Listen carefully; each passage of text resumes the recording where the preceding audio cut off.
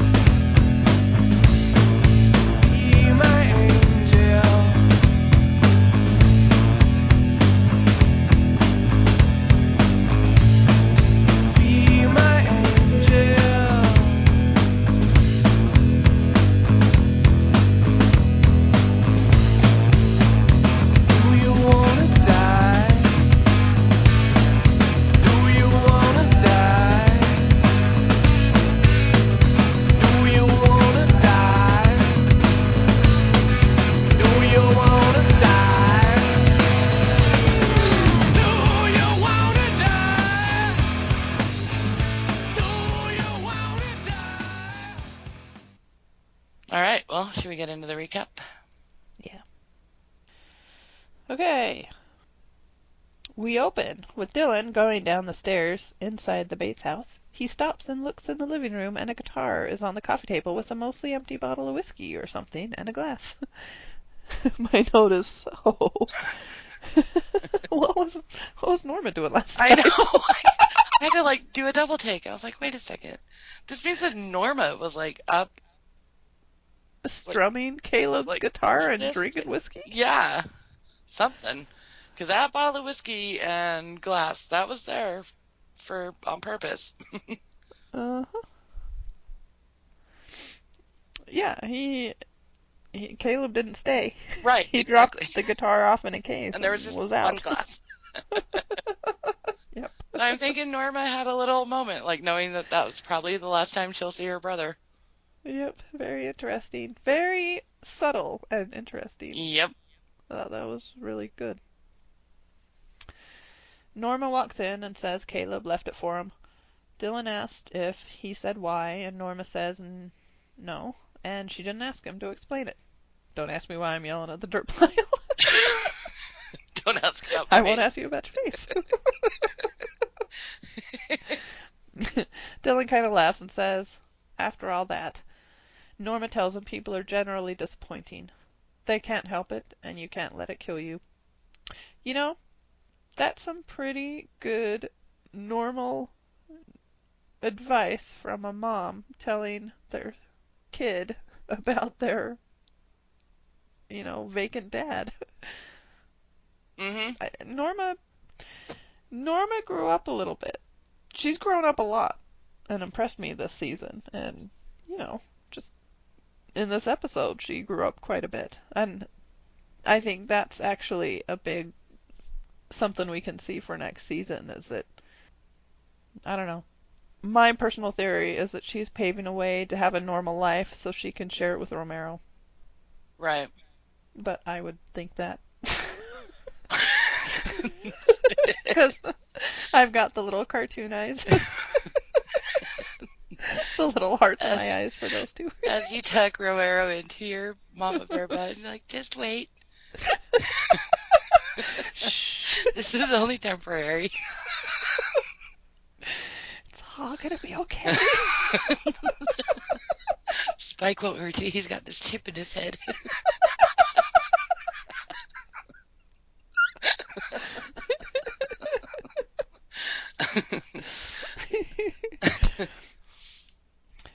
Where was I? Okay. Yeah.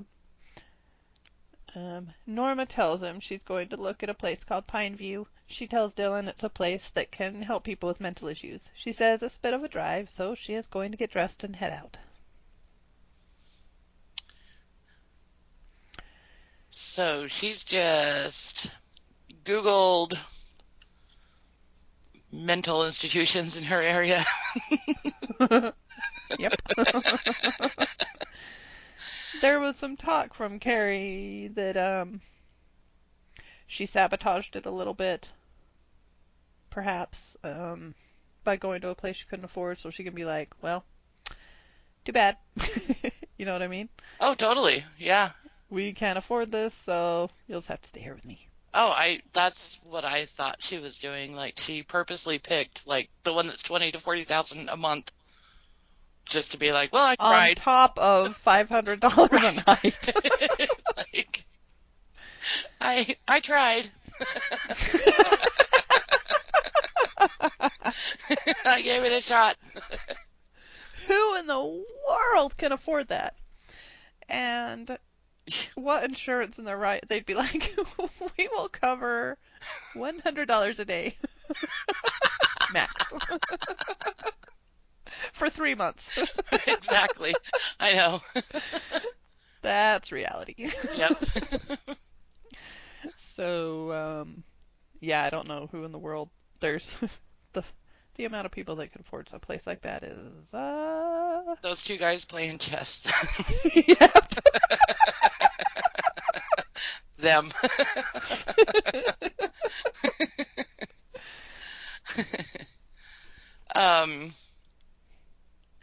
So next we see Romero walking in the police station. We can hear the DEA lady talking, and Romero walks up to the room she is in. She is saying they're going to get Bob Paris at 21:30 and gives everyone some orders. The camera focuses on Romero's face while we hear the DEA lady talk about how much money has been spent on this, and they cannot mess it up. So, did you get, like, contemplative and or regretful, too? From Romero? Yeah. I got, he knows what time, so he knows when to, like, oh, sure. get Bob out of the house first. I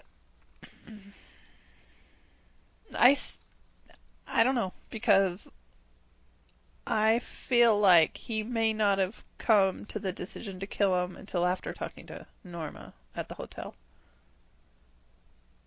I like to think that, because I don't know, I just like it better that way. I thought he had pretty much come to the decision after their scene in last episode, and was now kind of creeping up on this to hear what their plan was so that he could, like, form his plan.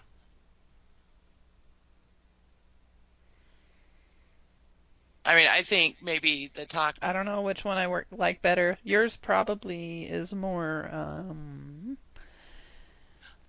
probably more accurate. I'd like to think that the talk he had with Norma in this episode kind of clinched it, like, yep, gotta do it, you know? Yeah. Like, maybe he was a little on the fence and that, like, sunk it or something. I don't know. Yeah, I'll give you on the fence. It just seemed to me that he was kind of purposely creeping up on that room to just kind of hear what their plans were. Which maybe a sheriff would do anyway. If he wasn't involved, like, this is my town and these federal people are in here, you know. I just don't know, because he just kind of looked regretful and maybe contemplative and kind of like glad it's happening, but regret. Because I like how he started it out like, I didn't come here, you know, he's all defensive about it when he starts out, and then he melts like a freaking puppy puddle. Yeah, I think... talking to Norma, and so I like that visual that he didn't know what to do after she left him that night, and he's defensively just clinging to what he did, and then he hears that, and he's just kind of like, oh, I'm kind of regretting it, and then he goes to Norma's to just, like, try and, I don't know, why did he go there? He didn't come there to apologize, you know? And he just kind of starts it out that way, and then he just melts in front of her eyes, and then he's like, Well, maybe it's just one of those things where he needed to see her again to really see where his heart is. Is it with her or not? You know? yeah. Because their last scene was pretty intense, Oof. you know, and he could be Intense like, doesn't even begin. I know. You know? So he could be just one of those that's like, I gotta know, am I just fooling myself or is this real? And if I see her one more time, I'll know. You know what I mean? And oh man, she was so awesome. Mm-hmm. She said everything right. She said everything wrong last time they met.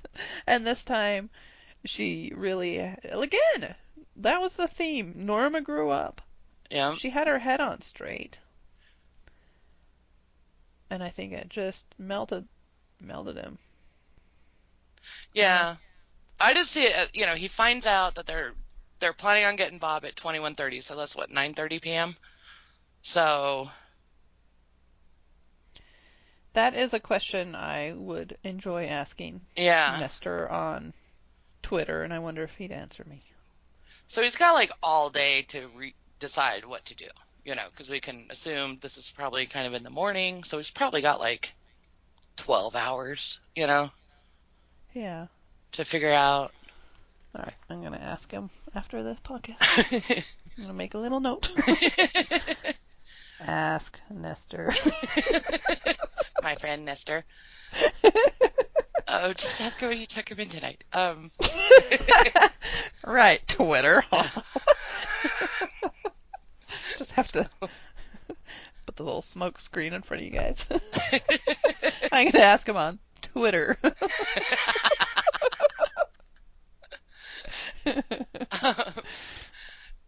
So after that, we see Norma leave her room all ready to go and looking fabulous.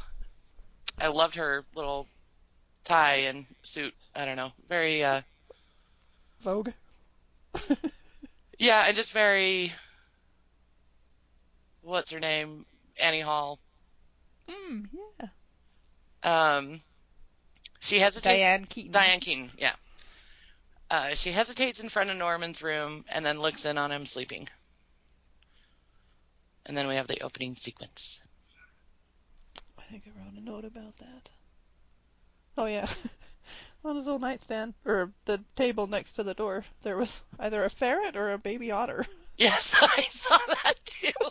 Whichever one it was, I don't really approve of it too much. I think it was a ferret. Because it was white, right? I don't remember. I just thought, is that someone's pet? Or is it a baby otter? Both bad.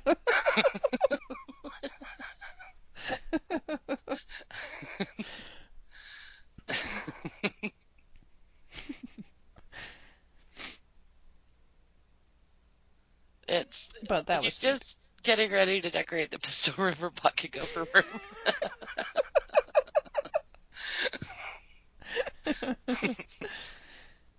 Yep.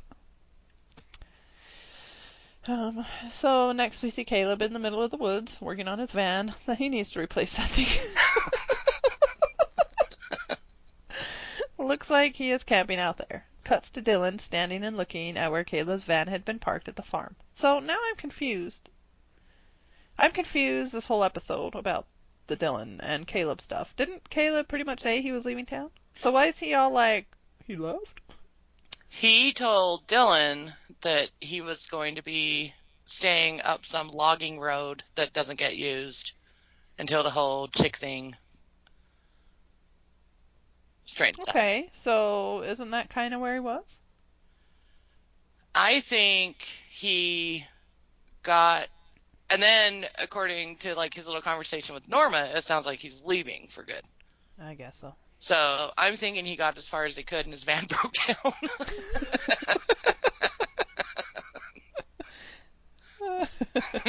Maybe we need to fully believe him about the last time.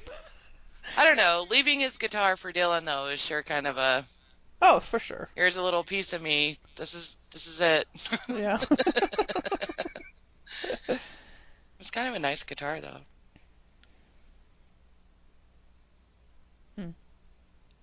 I don't know guitars. I'd have to ask Rob. I don't know him well, but it does look like one of those Fenders that like I don't know. Maybe an old 70s one or something. Yeah, one I've seen like on the Antiques Roadshow. Yeah. It's worth like $40,000 or something. It's Caleb's. No, it's not. I know. Doesn't have the case, the original case.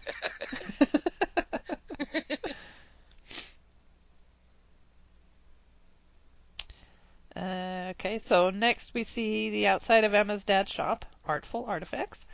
Cuts to him inside calling for Emma. She is sitting on the couch with her laptop. That was the biggest laptop I have ever seen in my life, in person or in a show or movie.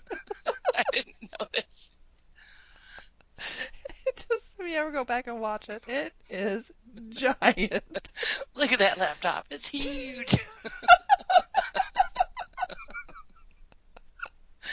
You can name that Saturday Night Live skit. You get a point in the contest. Yes, you do. Very obscure Saturday Night Live skit from the, late 80s or early 90s? Early 90s, and we named a cat after a character in it. Yes. Because our family's crazy.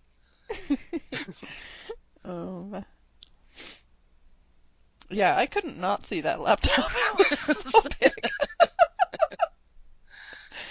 big. He says he got a call from the hospital in Portland, and they may have found a set of lungs. They are just waiting for the family to confirm they will donate them, and they will hear in a few hours. She asks how she got to the top of the list so fast. He says he thinks because she is the best match. He says she needs to get ready in case it happens. Emma doesn't seem too happy. G suit. Oh my gosh. That's typing fast. Her dad sits next to her and tells her everything is going to be fine. So, I have a little something. I think, so Emma knows that Dylan was looking for money. Wouldn't it be crazy if Emma, gets really sick from this transplant and dies, but before she dies, she can, find out that Dylan was the one that drove it to her, and it's, this big thing. That it's, Dylan's fault. It's all his fault. It'd be horrible. It could happen. I know. I just thought, she knew he was looking for money, and then she's all suspicious. How did I get up to the top so fast? She obviously wasn't thinking it at the beach. There was no hint. No. I mean, she was asking him in the last episode what she needs it for, and is it important? But yeah, which is kind of the seed that made me think maybe they're trying to plant that seed in our minds that she knows that he needed money. And I would guess there's a point where she knew that if her dad could raise blah blah blah amount of money, she'd move up to the top, and that she puts it together. Well, probably. They've probably had that conversation, him being all, I can't believe if I could just come up with this money, we could get you to the top of the list, They've probably had that conversation. Yeah, it's a possible plot thread. It's possible. A possibility, and it's a big thing that it's his fault. He blames himself, or she blames him. Mm-hmm. Many things could happen. Mm-hmm. Many horrible things could happen in that plotline. Just trying to make the dilemma shippers lose sleep. Because I'm bitter.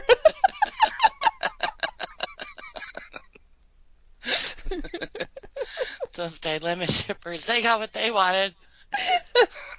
What about us Normeros? Our rates? We got a wry smile and I'm going up to my house. Don't follow me.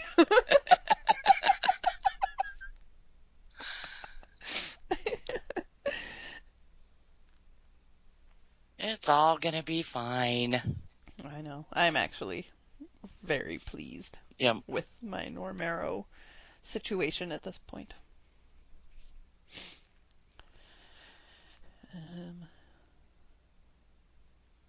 It's me again.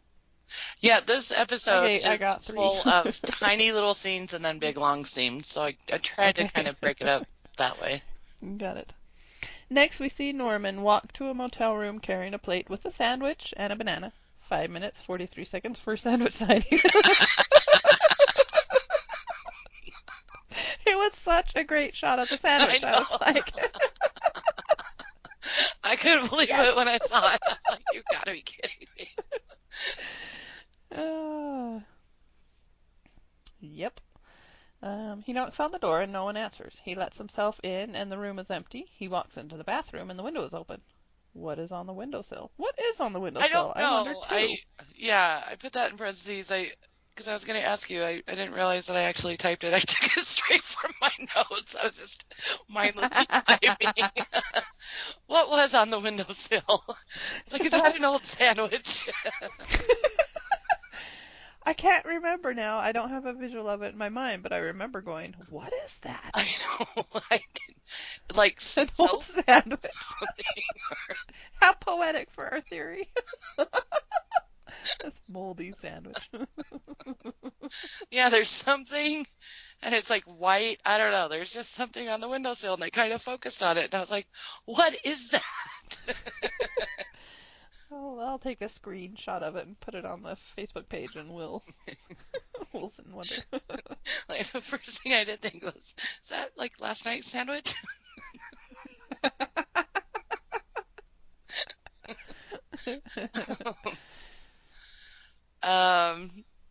So yeah, I remember being kind of happy seeing that the room was empty and like the bed was made. I was like, sweet, she left. And he looked a little trancy when he walked into the bathroom. What is it with him in the bathroom? Although it could have been the sandwich working its mojo. It could have been. I don't know. But next we see the outside of Pineview. The gates open and Norma pulls in. Inside there are two men playing chess, and we can see Norma outside through the window. Norma walks in, and it's a beautiful place with classical music playing. A woman sitting at a desk asks Norma if she can help her. Norma asks if she can get some information about the facility. The woman at the desk says to wait a moment. Then we see Norma talking to another woman. She asks Norma what the diagnosis of the person Norma is inquiring about. Norma says it's a bit unclear. She says one thing she is interested in is getting a full diagnosis. Norma says mental problems are complicated, but of course you would know that. I just love Norma trying to kind of control this conversation with someone that she's obviously no match for. You know? The woman she is with asks who the referring doctor is. Norma says she just read about the place and drove out there herself, and the patient is her son. Norma asks if she can ask a few questions. The woman says yes. Norma says she hasn't made any decisions yet. I just love how Norma's like, I know you want him.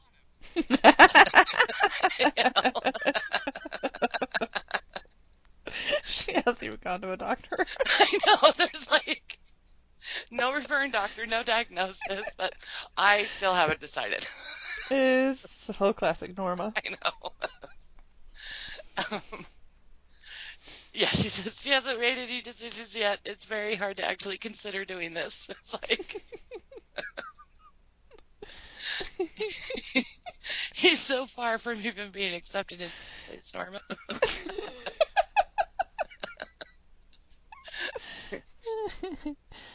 She asks how often she could visit. The woman says they have very liberal visitation policies. Norma says good because they are very close. I think that was so sweet. That's the first thing she asked. I did too. The woman says in almost all cases it isn't a problem. Then Norma asks what it costs. And the woman says they deal directly with the insurance company. They have officers that will handle that for her. Norma says, oh, insurance, of course. But what does this place cost today? Like, are we getting the idea they don't even have insurance? And Norma's like wondering if she could like swing it on her own. You know, I don't know. I would guess Norma has insurance, although she's like a business owner, so that's going to be tough. Right. You know, maybe she has Obamacare. I don't know. But, here's my thing. if I worked at that place, and I was that lady, and I was talking to Norma, and virtually the first thing she asks is how much it'll cost, and she seems concerned about how much, I think I wouldn't hem and haw like she is. Right. I'd be like, it's about 50,000 a month and up. Yeah. Just so you know. Well, because if you're asking, you can't afford it. Exactly. It's one of those situations. If you're asking, you probably can't afford it. So. You might as well just tell her. Yeah. You don't have to say, oh, you can't afford it. Bye-bye. But you can just not hem and haw like she was. Say it's anywhere between, 20 and 40,000 a month. Bye-bye, 20 and 40,000 was just the therapies. Right. That did not include the 500 a night.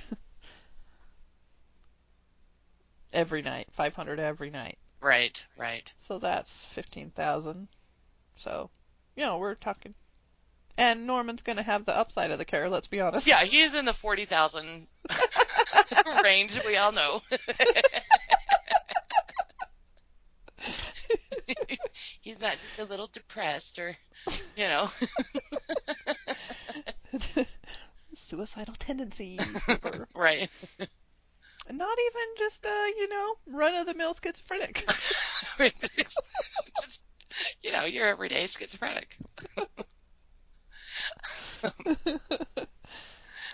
The woman says it depends on the condition of the patient and what they are being treated for. Norma says, oh yeah, but I mean like ballpark.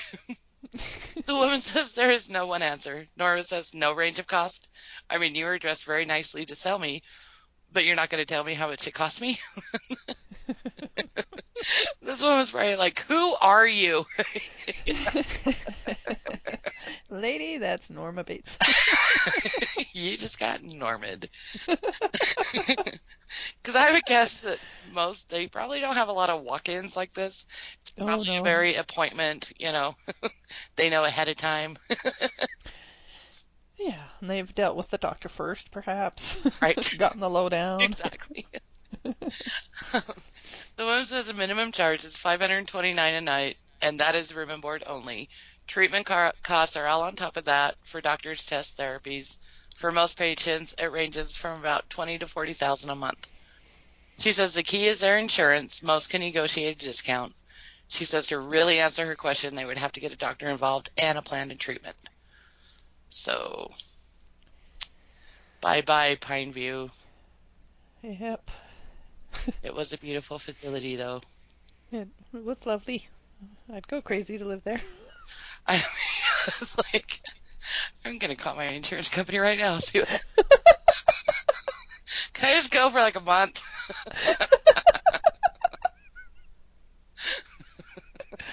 I have a few mommy issues. I'm just really tired.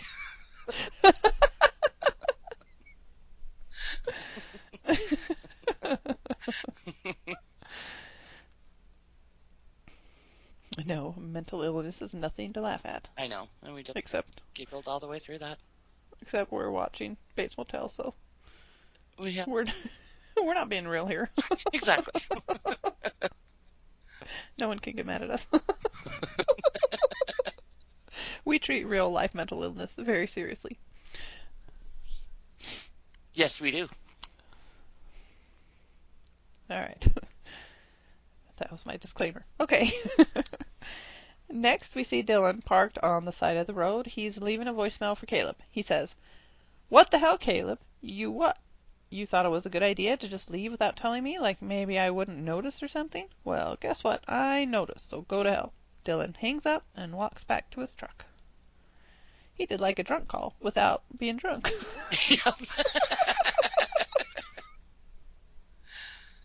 Yep. Yep. But good for you, Dylan. You tell him. Yep. Because I have a feeling that some crap is coming your way with Chick that Caleb caused. Yeah. For sure. Yep. I think they're going to play it that way. I think, if you ask me, they lulled people into a false sense of security to make them like Caleb that he's a good guy, only to, like, for next season it's gonna be bad. Yep. And I just can't believe how many of you guys fell for it. I know, we didn't. I sure didn't. Nope, Sue was pretty staunch in her hatred all the way through. Yep. No, I was kind of half and half. I never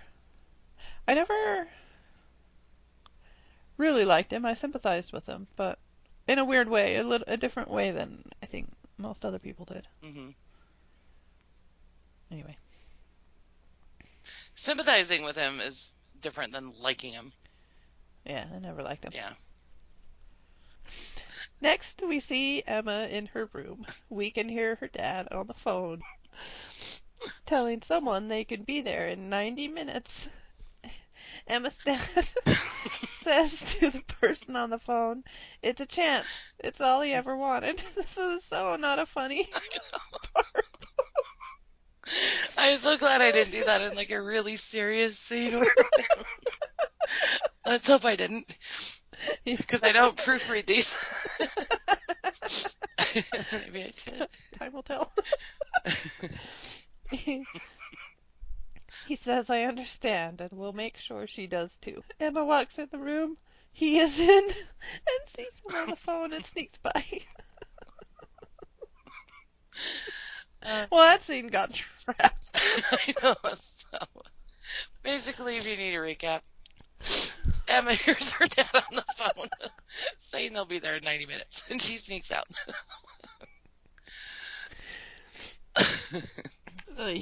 Oh, man. Let's see. Let's hope no more surprises.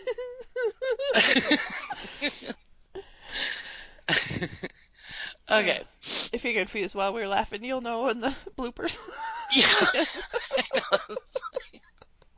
You're going to have some fun, like, cutting that one. You may just have to read it while we're done with this. It's like a very serious. Oh. There's, like, this obviously edited.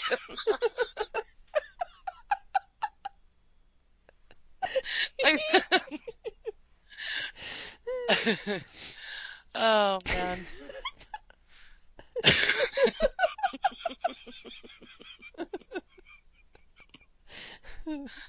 Okay. All right. Okay, compose. Okay. Oh, so, what did you make of this conversation? Is he talking to, like, the nurse or doctor, and they're like, make sure she knows the risks involved? I think so, probably. Okay. Yeah. It was just weird that he said, because the first time I watched, I was watching live on my iPad, and the connection was bad. It kept blanking out. I was so mad. Oh, that's so frustrating. It would blank out at the worst. It blanked out so much of the Normero scene. Oh. But anyway, it blanked out a little bit on this, and so I was led to believe that he was talking to Emma's mom. That's what I came up with. Oh. Because it sounded like he was arguing. Just the way I was able to hear it, it was almost like he was arguing with the person, like, it's a chance, it's all he's ever wanted, you know, and I'll make sure she does. Kind of like he's talking to the wife that's, like, nervous about it, even though she doesn't seem to be in the life at all. I just thought, oh, that's weird, Emma's mom, maybe. Gotcha. But upon rewatches, I'm like, oh, he must be talking to the doctor or something. No, yeah, I think he's probably just talking to, like, one of the doctors who's just probably just trying to be realistic. Look, this is great news, but, you know. Well, yeah, I fully believe here's that. the risks, and make sure that she knows, you know. It was mostly because he's telling them that they can be there in 90 minutes. Like, you know, yes, we can do this. We can do this, you know. I can get her, you know, approval and whatever. Get her to consent and... Anyway, but I missed that part first time. So next we see Bradley sitting in her car outside her mom's house. Cuts to Bradley inside looking at a drawer full of watches and jewelry. She stuffs it all in a bag. She finds a big wad of cash and throws that in the bag. Then she's in the living room and picks up the picture of her and throws it into a china cabinet.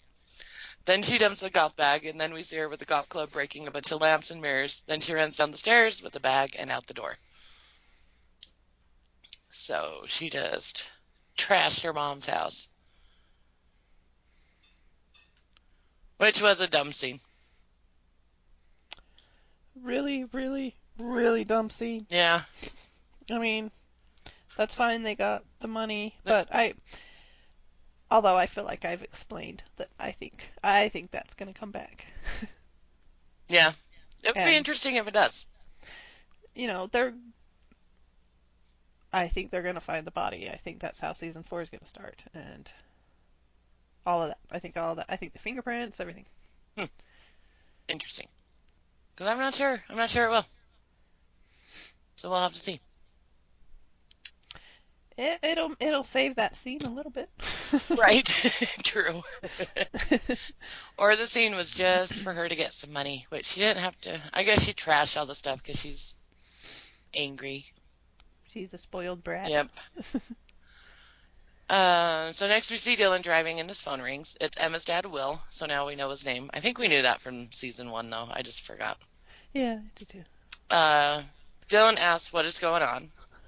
Will asks if he has heard from Emma. Dylan says no and asks what's the matter. Will says it's good news. They just heard a set of loans has become available, and they need to get to Portland as soon as possible.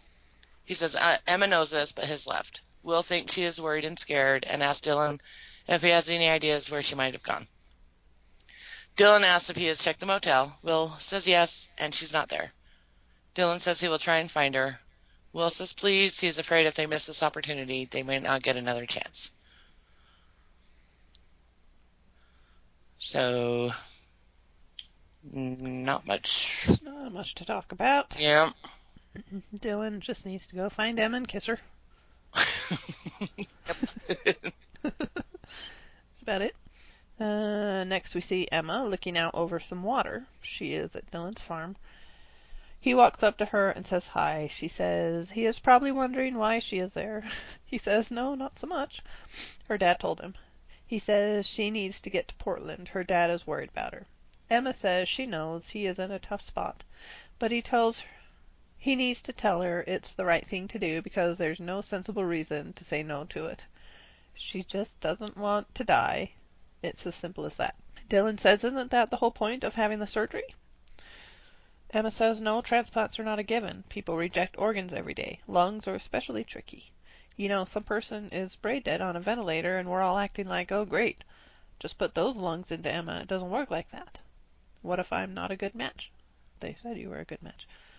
That's more likely to happen than not, and I've wasted this poor dead person's lungs and whatever life I had left here on Earth.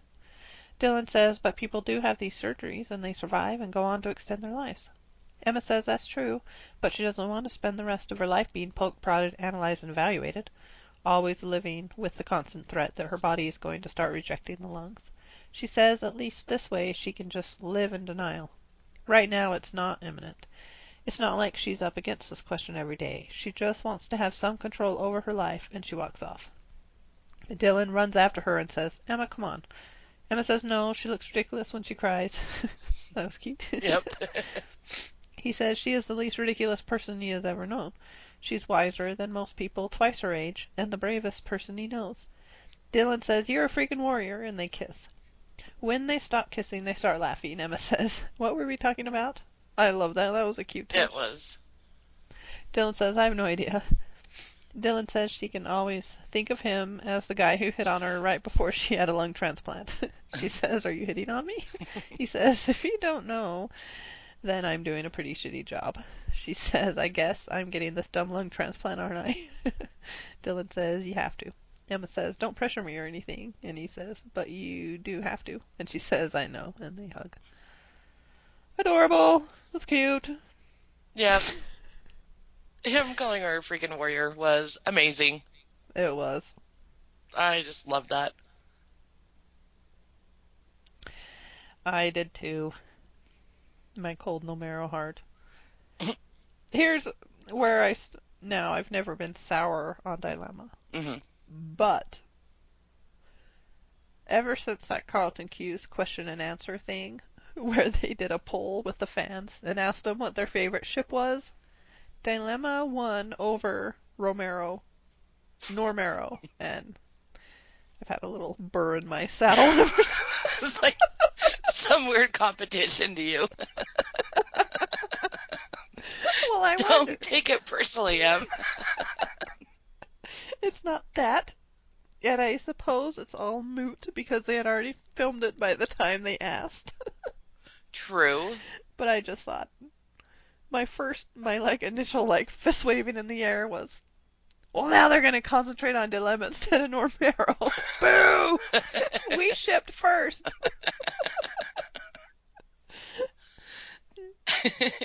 Dylan and Emma, Dilemma did not even exist until this season. Well, who knows if it's ever going to get further than this kiss. There's the lung transplant that she may or may not survive. Right. There's Norman finding out. There's, what do we say? Maybe she gets in a car accident on the way home from the hospital. I mean, this might be all we see of Dilemma. That's true. And Normero's going to be so rich and awesome and have such happy endings. Yeah, that's going to have a happy ending.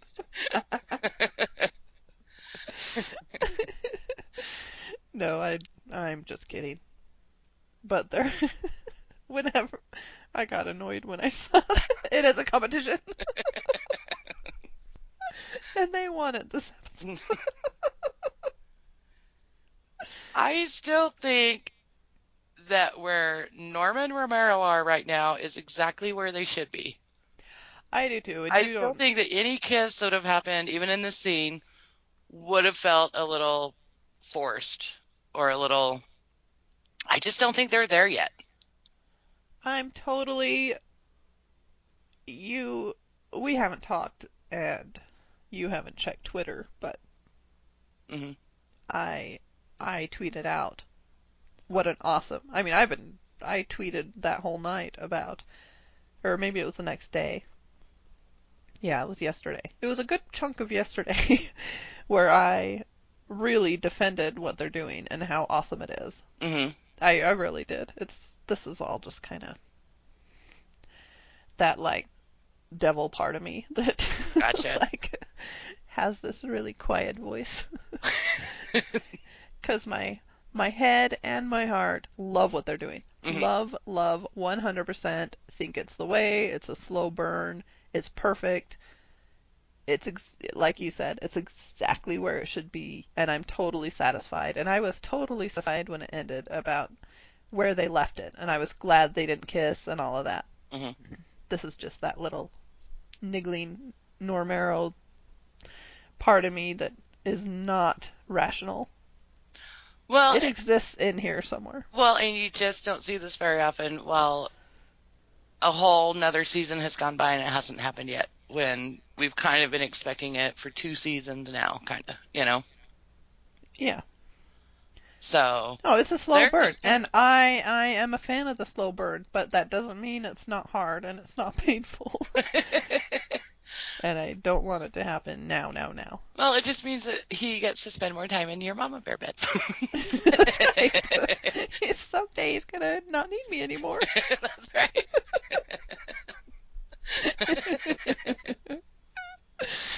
The little bird will leave its nest. Yep. He'll be ready. Um,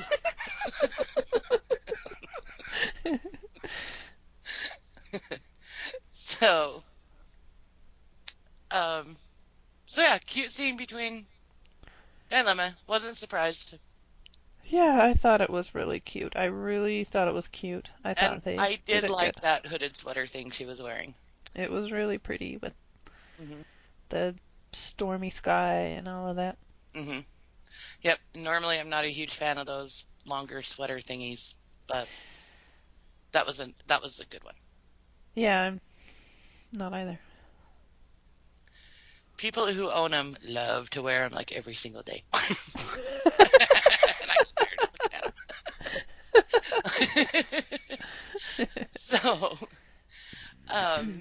Next, we see Bradley sitting on the floor of the motel room, and the cash and jewelry is in front of her.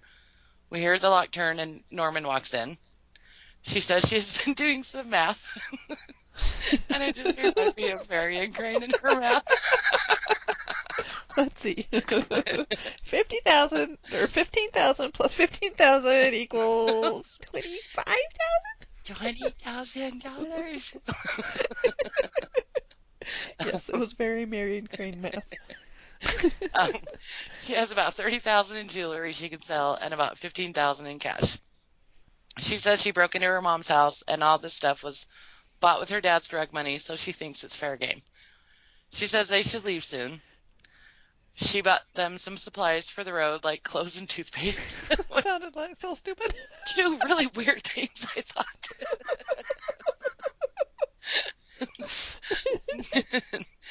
Norman says, yeah, okay.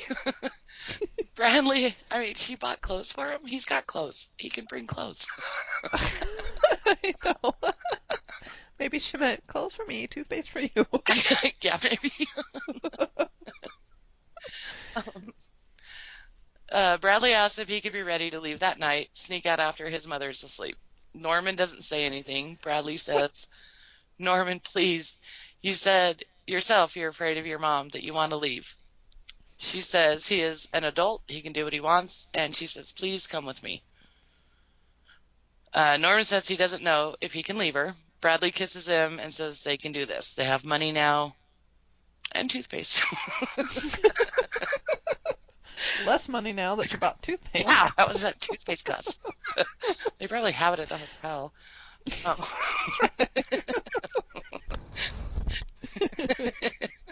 He's the manager. He can just grab a box. They have money now. We hear a car approach. Norman looks out the window and sees Norma pull up. Norman says it's his mom and he has to go.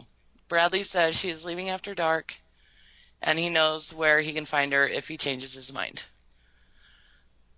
Norman leaves the motel room and sees Norma walking up the outside stairs, and he follows her. Cuts to Norma walking into the house, and she stands there for a moment and looks at some literature from Pineview Place. Norman walks in and says, hi, Mom, where you been? I think this is the first time he's called her Mom.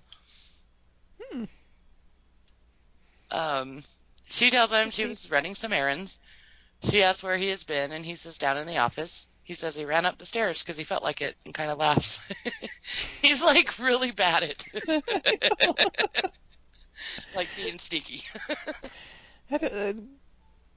I don't know why he had to do that. I know. It didn't make sense. I But it was think funny. just like, I don't know, just trying to tell her everything's okay even though she hasn't even asked if what's going, I don't know. He was just not being covert at all.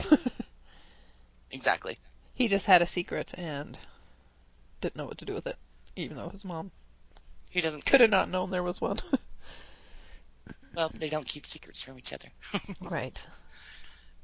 Norma asks if she can talk to him for a minute, and she walks into the living room, and he follows. They sit on the couch, and Norma says she is worried about him. He says he knows. She says the blackouts are getting worse. Norman says yes, but they have it under control. He doesn't go to school, he doesn't drive, and he's really mostly there. Norma says she knows, but she thinks he needs help that she can't give him. He asks what sort of help. You don't mean like James. She says no, that was stupid. That was grasping at straws. Norma says she means real doctors. She says, I'm not always going to be in this world, Norman. You are going to outlive me, and I want you to be safe. Norma says there are things they can do, like therapy and medications. She says they've never looked into it. It's something she has always been very scared to do, but she is more scared not to. That's where Norma grew up. Mm-hmm. She says these places can help us. Norman says places? Norma says it's not like that. It's not what he's thinking. They're not horrible. They're actually very pretty and very nice. He says, you've been to one? She tells him that is where she was that day. They stare at each other a few seconds, and Norman says, I'm glad we've had this talk of yours. I see where we stand. You're giving up on me. And he gets up. She says, that's not true. It's exactly the opposite. I'm trying to help you. And Norman runs up the stairs. So my first question is, Bradley, when am I missing something? When did Norman agree to go with her? I don't remember him ever agreeing. I don't either. I know she asked him or And suggested it. And he told her that his mother's worried about him. You know, he told her that there's problems. Right. Then, It's the conversation they had that I right. so much where it's like, so where are you going to go? I don't know. All right, see ya. Yeah, he never agrees to. She's just being pushy, trying to I think so. pretend that he said yes. I think so. Yeah, last we knew, they were making out and he ran out. Ah! Right. Carrying his belt. Yep. Yeah. Yeah, I think she's just being assumptive and pushy. Guess so. Like, she can talk him into it. She's Bradley. Yeah. But, yeah. I like how Norma is like, when she's talking about the places, she's like, oh, they're not horrible. They're actually very pretty and very nice. It's like, Pineview was.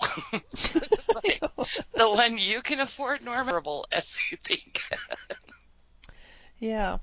Just a bunch of white hallways with orderlies. Yep. And a nurse Ratchet. Yep. Some state run. Yeah, probably not at all like what you saw today. But it occurs to me when she said it that now she has the image of this fantasy. Yep. That's what it will be like, so she is okay with it. Yeah, because she doesn't like to see the truth. Right. I had pilot thoughts when Norman says, I'm glad we've had this talk of yours. I was reminded of their drive in the Mercedes to White Pine Bay. Oh, yeah. When he was like she was putting words in his mouth, and he was like, I'm glad you're making me move here, you know? Right. And that's back when they were kind of cute and playful. No. Mm-hmm. Although he had an edge to him because he did not want to move. Right. And it did get kind of weird just a little while later because she sat on the car all girlfriendy. Mm-hmm. And then later that night, he lingered and watched her in the window in her bra. Right. And it got really weird. It's not weird. That is weird. Yeah, okay. I have pilot thoughts again. Later. Oh, cool. There was a few pilot callbacks. That might have been one of them. Okay. Next, we see a bunch of DEA agents getting guns ready, and Romero is watching them. Scene. It happened, so I put it in. I think he's still formulating his plan. Yep. Next, we see Norma closing up the motel office. She stands there and stares at the Bates Motel sign, and a truck pulls up, and it's Romero. He gets out of the truck, and they stare at each other. He says he's not there to apologize. He did what he felt was right, the right thing, and he stands by that. She thanks him for coming by and telling her that.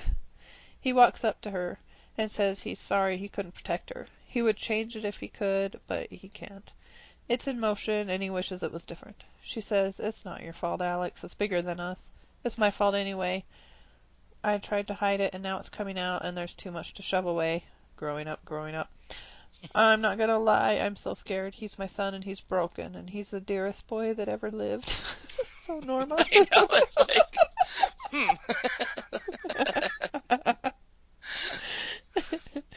And I just can't bear it if Bob Paris has him investigated.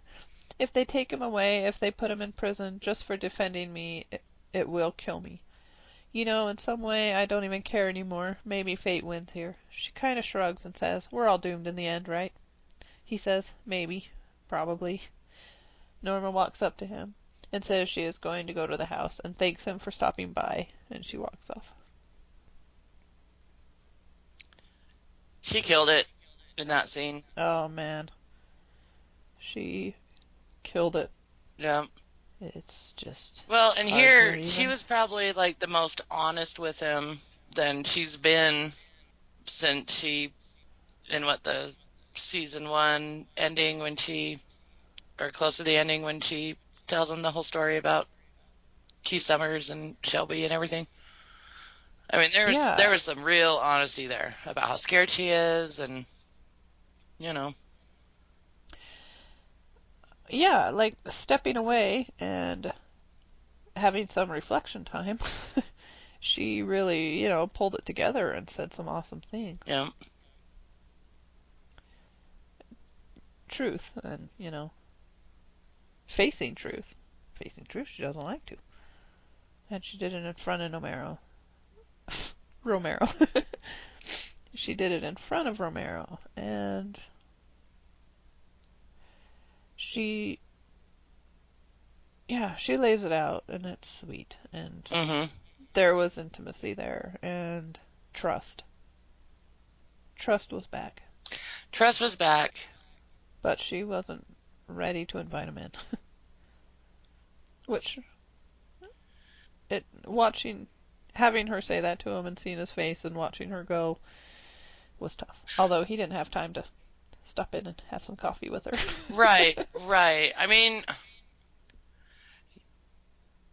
yeah. I mean, she had to walk away at that point. She said what she said. She's not laying the blame on him like she had before. She's admitting, it's bigger than us. This isn't your fault. This isn't my fault. Or it's more my fault than yours, basically, And, I mean, that's, in that kind of moment, and when you're confessing that kind of honesty, you really got to just walk away from it for a little while. You don't want to, let's go in and talk some more. Let's hash this out some more, Nope. No, she was, that phrase, she was kind of an island there. Mm-hmm. And he didn't have a place there at the moment. It's like she needs to still, she came to those conclusions, but it's just not, there has to be another incident, and I think it already happened, that is going to pull them right finally together. Right. Because now Bob's out of the picture. And so that's not going to be, I don't know how it'll shake down, but I know that she'll recognize it as a loving gesture to her, and she's going to appreciate the crap out of it. And right. Trust him. I mean, that'll seal the trust that is so hard won in Norma. And that's, when I talk about building blocks that need to happen for them to be truly, seriously awesome together. Mm-hmm. This was one of them. He's been trying to gain her trust forever, and we discussed last time. Was it last time? He's the one that effed up, and I think he did, and I think he knows that. Mm-hmm. And so now he's kind of making right what he did. Although, right. I think this is the best possible outcome. He got to do that and expose the town and whatever, and then he got to kill Bob. So I'm sure that was satisfying. Yeah. Basically, some major building blocks happened, and that was a great scene. And if they had an hour and a half long episode, they might have been able to squeeze in a decent enough time for them to kiss for me. Right. But alas, it wasn't, and we're just gonna have to have a build up again next week, and won't that be fun, you guys? Not next week, I wish it was next week. Next year. And won't that be fun, everyone? I think it will be. Awesome. And yeah, I'm totally cool with where they're at, and I really liked how at first I thought this scene was going to go a whole different way when he's like, I'm not here to apologize, and she's like, well, thanks for coming by and telling me that. Yeah, I was just like, like, no, oh, like, my no, heart can't do it. don't do this again, Last time was too much. So I really liked how she softened and, Yeah, it was awesome. yeah, It was really awesome. it was. What a scene. Great scene. You ready to move on? Yep. Okay. So next we see a bunch of cop cars driving with their lights on. Romero is one of them. He calls Bob and tells him he better get some shit in a bag and leave because the DEA is on their way to arrest him. Bob says nothing. Romero says, I'm assuming you're still there. Bob says, I'm here. Romero tells him he has less than 10 minutes. Bob asks why he is telling him this. Romero says because him getting arrested is not in his best interest, and Romero hangs up. We see all the cop cars pull up to Bob's house, and they smash through his door, and the house is empty. Oh, they smashed that beautiful big window. I know. I felt like they didn't have to do that. The big glass door. Yeah. But I guess they did. So why was that agent so sure he'd be there? She just was like, what? I don't know. Maybe they were tracking him. I'm guessing that she's probably had people watching him and has been checking on him all day. And he looked settled for the night? Yeah, because... He's got all those windows. Exactly. He's pretty exposed. Because she does, they make a point, you hear her in that scene where Romero's just watching him and she's giving orders and stuff, and at the very end she does say, we have spent so much money on this, we cannot mess this up. So I'm guessing she's probably had people, watching him from that moment on, or even earlier. Yeah, and he must have just snuck right out from under their noses. Yep. So... Bob would do that. Bob is a sneaky guy. I would guess he could pull that off. He lives in the woods. There's probably a little secret way out that he. Well, he had a bag ready with fake passports and money and anything he needed that he could get ready and be gone in 10 minutes. So he's had an escape route planned for years. He's known that this day could possibly come. Well, I was going to ask you about that. So. Okay, so he's got 10 minutes. So he leaves in that 10 minutes. They all show up, and Romero's there because he's watching. He hears the DEA go, what do you mean all clear? How can it be all clear? So then he ends up on the boat before Bob? I didn't notice he was before Bob. Yeah, because Bob gets on the boat, and Romero, opens that door and says, hey, Bob. So I'm thinking Bob had to go somewhere to get the passports and money. Ooh, like a safety deposit Something box? like that. Oh, that makes more sense than hiding it in his house. I like that. Yeah, because Romero showed up on the boat first, and there's just no way. If Bob went straight from the house to the boat, no way could Romero show up there first. That's just a little detail I didn't notice in the 3 times I watched it. So, yeah. For all I knew, Bob could have been on the boat for an hour, checking riggings and things. No, Romero was definitely on the boat first. Alright. And yeah, he was definitely at the house. Right.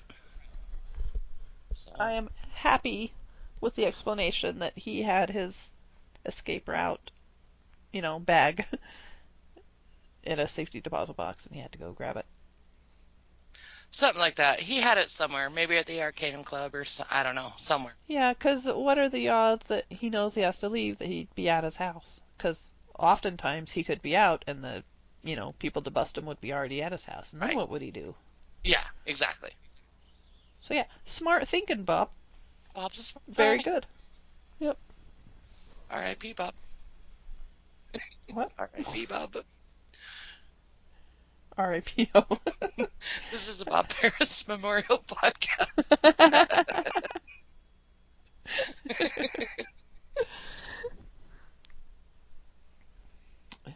Not the Bradley one. No, she doesn't deserve a memorial podcast. Nor Miss Mercedes deserves one before Bradley does. hadn't got one.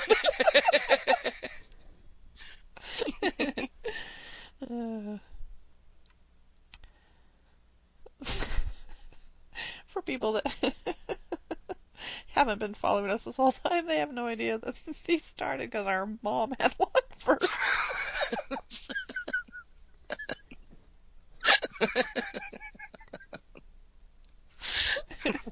Yep. That's how we roll.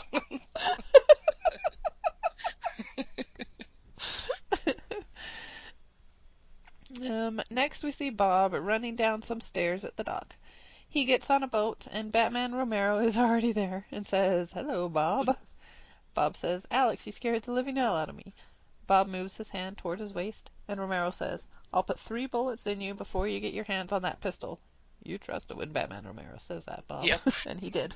When Batman Romero says that to you. Romero tells him to reach for it with 2 fingers only and get it out of his pocket.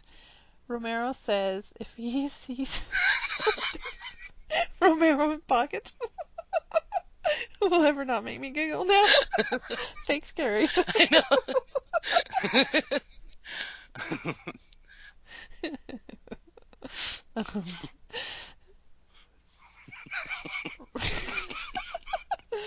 Romero says if he sees any other fingers uncurl, he'll shoot him. Bob hands over the pistol. Romero asks Bob what he has. Run money and fake passports? Bob says pretty much. Bob asks Romero how he knew about this place. Romero says a few years ago he was in a diner with someone named Rick shooting the shit. And Rick told him he sold Bob his fishing boat. It was one of those moments you kind of reflect on your life, 'cause he's always loved fishing, but could never afford a boat like that on a sheriff's salary. Romero says he found himself wondering why he was the only guy not benefiting from all the money floating around that town.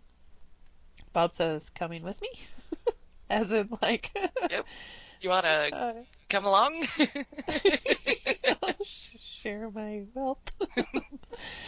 No, I expected him to offer him money instead of coming with me. I know. Romero says, "No, that's not how it's going to go."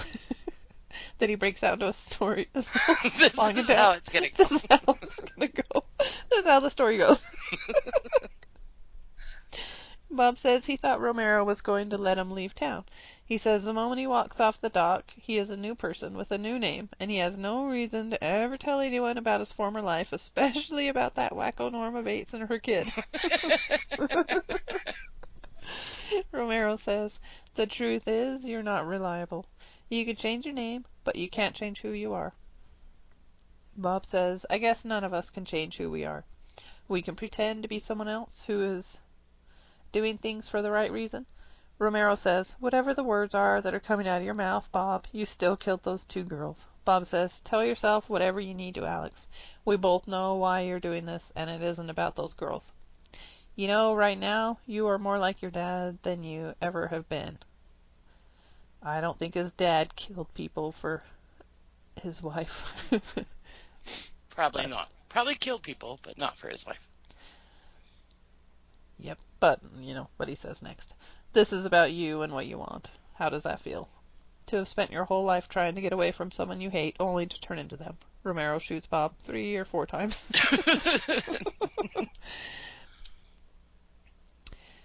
Yeah. Interesting. Romero, in a way, Bob is right, I guess. That turning into his father, not for love, but for getting what he wants. I guess so. I was just a little confused as to how Romero. I guess we just don't know enough about his dad, except he is a selfish guy, I guess, and that's just what Bob means. Yeah, I'm thinking. Okay, here's how I think it looks from Bob's eyes. Take it how you think it really went, or whatever. Like, Romero's been all this high and mighty sheriff doing the right thing. Mm-hmm. And his dad did the wrong thing. And now Romero is turning into his dad and he's been, like, smug that he hasn't for so long. It was Bob's last parting shot. But Oh, yeah. it's interesting that Romero shoots him right after he says it.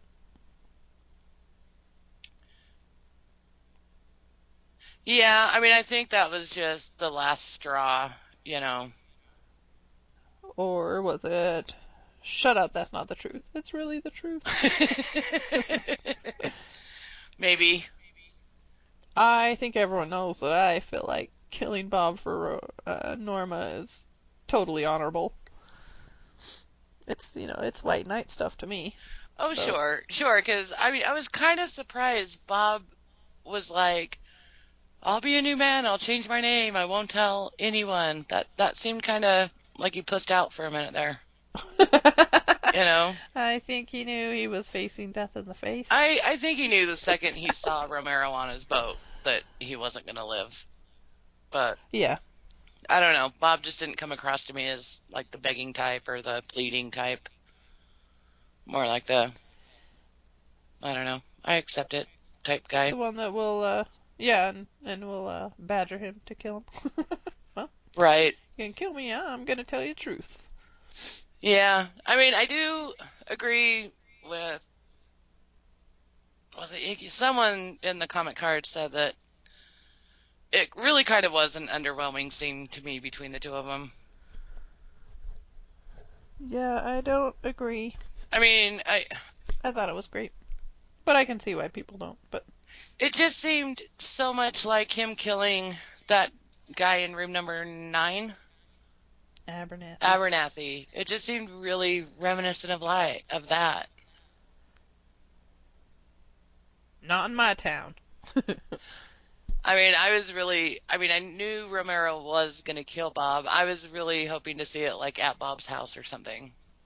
And that he'd leave a note for the DEA agent, like, I officially withdraw. or something. I don't know.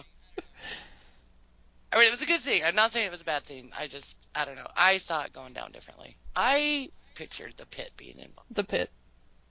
So.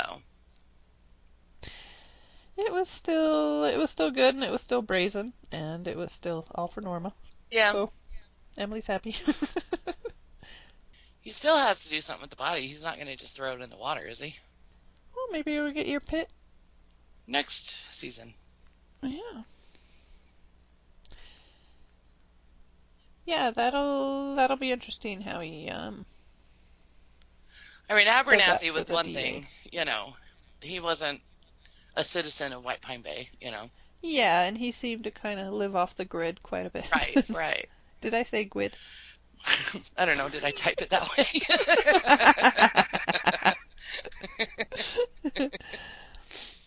So, yeah, it'll be interesting. Maybe we will never know. I don't know. Yeah.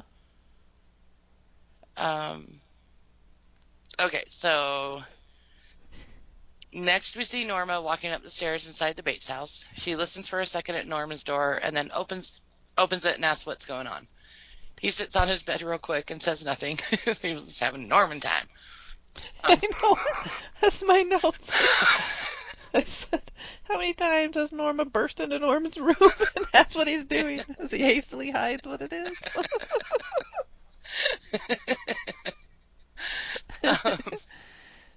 He sits on his bed real quick and says nothing, and she sees him try and hide a suitcase under his bed with his foot. She asks what he is doing. He says, I'm leaving, and he grabs the suitcase, puts it on the bed, and starts packing it. She says, you're leaving? Where are you going all by yourself? He says, why do you assume that it's all by myself? She says, where are you going? Who are you going with? He says, please stop talking to me like I'm insane. And he packs more stuff into his suitcase. She tells him to calm down. He says, get the mental institution on the phone. Maybe they can come early. Zing. That was a good zing, Norman. Yep. He says it may be hard for her to believe, but he doesn't need her, and he thinks they have been horrible for each other. I love you, yes, and I will always love you, but if I become too much of a burden for you, I just don't think we are good together. I don't think it's healthy, and I think it would be best if we separate. Norma says, okay, then, we will separate, but you don't have to leave. I don't think Norman knows what separate beans? Oh. She doesn't. He yells, just stop talking to me like that, okay? There is someone, this physical human being, that is waiting for me, and we are leaving together. Norma says Norman, and he yells, just stop patronizing me. You're awful. And he grabs a suitcase and walks out and starts walking down the stairs and says, I'm leaving with Bradley. Norma walks to the top of the stairs and says, who is Bradley? What are you talking about? Norman is about halfway down and turns around and says, Mother, there really is something wrong with you. We've talked about it. Bradley Martin. Remember outside the motel? Or are you just trying to drive me even more insane? Norma starts walking down the stairs and says, Norman, Bradley Martin is dead. She committed suicide. Norman says, then how do you think she's in the motel? She can't be dead. You knew she was there. You can't deny that. He starts to turn around, and she grabs a suitcase, and they struggle, and he ends up pushing her down the stairs. He runs down and grabs the suitcase and runs for the door. Norma gets up and hits him on the back of the head with the big metal doorstop thing and knocks him out. She drags him down to the basement and ties his hands and feet together, and he wakes up. She runs up the stairs and locks the door and grabs her phone and calls Dylan. Now, they took a minute for her to leave that voicemail. Did you think she was calling Romero? I did. No, I didn't even think of it. She grabs the phone and she dials it, and she's listening to, a voicemail, I guess, and then she goes, Dylan, And I was like, is it going to be Romero or Dylan? Oh, probably because I was watching it with the starts and stops, and so I probably missed that moment and just knew she was talking to Dylan. Oh. Stupid first time watching. She calls Dylan and leaves a voicemail telling him to come home as fast as he can because Norman has lost his mind and she is scared of him and needs his help. Cuts to Norman lying there awake in the basement. So in this scene, he remembers having a conversation with her then. Yeah, this is a weird thing. Well, first off, I want to say that upstairs in the bedroom is one of the best acting moments I've seen Freddie Highmore do. He was fantastic. Yes. Fantastic. I loved him in this scene. It was awesome. I really am starting to enjoy him. Just, I don't know, his frantic packing was great. It reminded me of putting the fence up, and he's just had a few of these just totally intense moments and that are just a little Norma-like in their freak out, decibel level. And it was great. He did it so awesome. Did you ask me something? It's getting late. I know. Well, he remembers his conversation with Head Norma. Right. Yeah, this is interesting because a few episodes ago he was hiding the dress. Right. And knowing that if she appears in this dress, it's not the right Norma. So he was telling them apart. And in that scene, she was wearing the dress. Right. The scene that he remembers talking to her and confusing her with the real Norma. So I'm sure that's not, that was, what's the word? That was on purpose. That he's starting to get confused. Okay. And thinking that he was actually talking to her. And I think that's, I think it was great that they had those before scenes where he was able to distinguish, and I think it's great that now he can't, that it's starting to meld together. I think that's going to be essential to getting him to be right, full-on Norman. Right. And we're still going to have the transition where when he talks to Mother, he's going to have to start wearing her clothes and be normal. I know, it's so going to be so great. Okay. Freddie Highmore in a blonde wig and a dress. I'm just counting the hours. I just can't wait. And I hope it's that blue dress. I know. So, one of my other callbacks to the pilot just got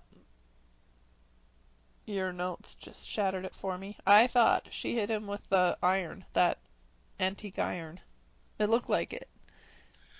Well, I thought we thought it was an antique iron, but then found out later that it was a doorstop. Oh, so it was the same thing? I think so. I think it's the same thing that he hit Keith Summers with. Interesting. Yeah. Well, that's what I thought it was. Yeah, So I do think it's the same thing, but I think you and I thought it was an iron. But it's a doorstop. But I think one of our listeners said something about a doorstop, and we both went, oh, it was a doorstop. Yeah, I don't have any recollection of that. Or we had heard it in an interview, or somehow we found out. That's my recollection. But I do believe it's the same thing that he hit Keith Summers with. Okay, well, good. Then that's another pilot callback. Yep. So I just find it really interesting that she calls Dylan, she's like terrified of him because he thinks that Bradley is alive. And I just find that pretty interesting. Yeah, and, and to be fair, he's saying it in the midst of this nonsense that he told her, and she's like, yeah, you didn't. Right, right. So he's, come up with that, so why didn't he come up with Bradley too? Because Bradley's dead. Right. So yeah, perfectly, just absolutely. Like, my son has gone crazy. He thinks that he's seeing, his little girlfriend that committed suicide last year, Mm-hmm. So.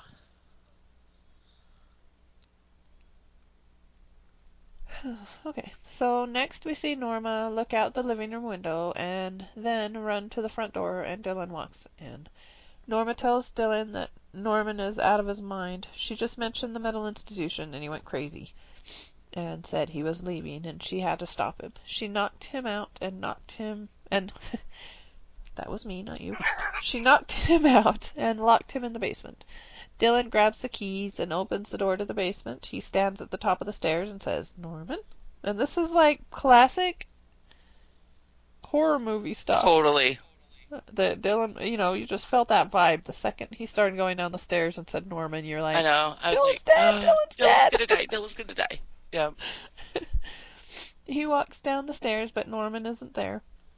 But the things Norma tied him up with are on the floor. Classic movie stuff. Yep. Dylan walks around and calls for Norman again, and then goes to the stairs and tells Norma that he isn't down there. Norma comes down the stairs and notices the basement window is open and says, he got out. Dylan asks where Norman said he was going. She says, he's insane, Dylan. He said he was leaving with Bradley Martin. She's dead. He's completely lost touch with reality. What do we do? Dylan tells Norma that Bradley isn't dead. She says, what are you talking about? Dylan says it didn't really happen. Dylan tells her Bradley was in trouble and faked her suicide, and he drove her oh jeez, to the bus station. Norma says, so Norman could actually be running away with her? Dylan says, yes, it's possible, but it's also true that he sees shit that isn't really there. Possibly the best line of the night. I know. It's possible, but it's also true that you see shit that isn't really there. It's like, she's alive. I can't confirm she's in White Pine Bay. But to be fair, he does have this problem. Norma says they've got to go find him, and they both run up the stairs.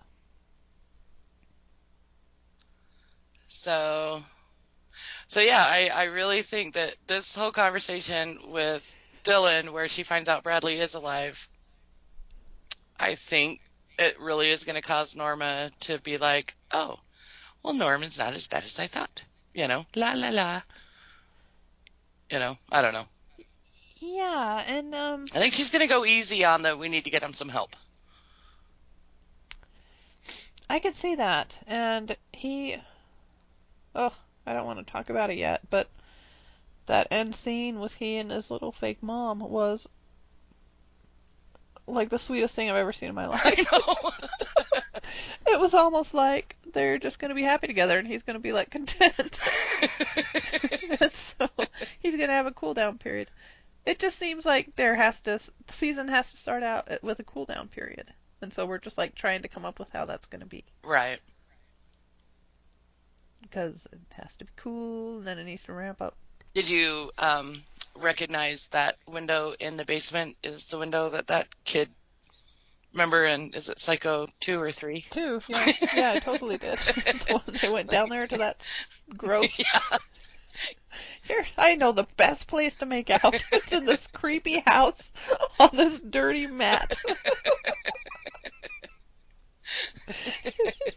Because we're not surrounded by this beautiful country with a lot of places with a lot of privacy. We have to sneak into this basement of this creepy house and make out on this dirty, dirty bedroll.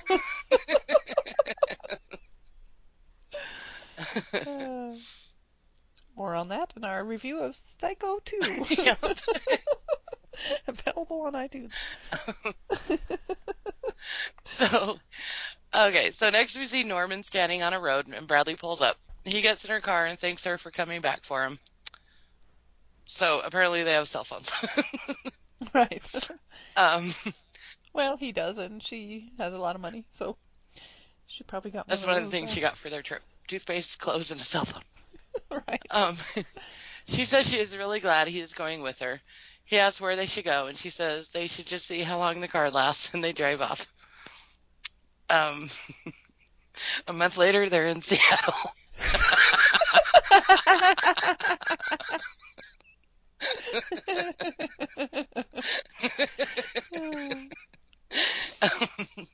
They drive for a little while, and Bradley says it's the right thing to do. She has a good feeling, and she is proud of him for leaving his mom. They pass a sign that says, "Now leaving White Pine Bay." And Norman looks behind him, and Head Norma is in the back seat and says, "I have to talk to Bradley."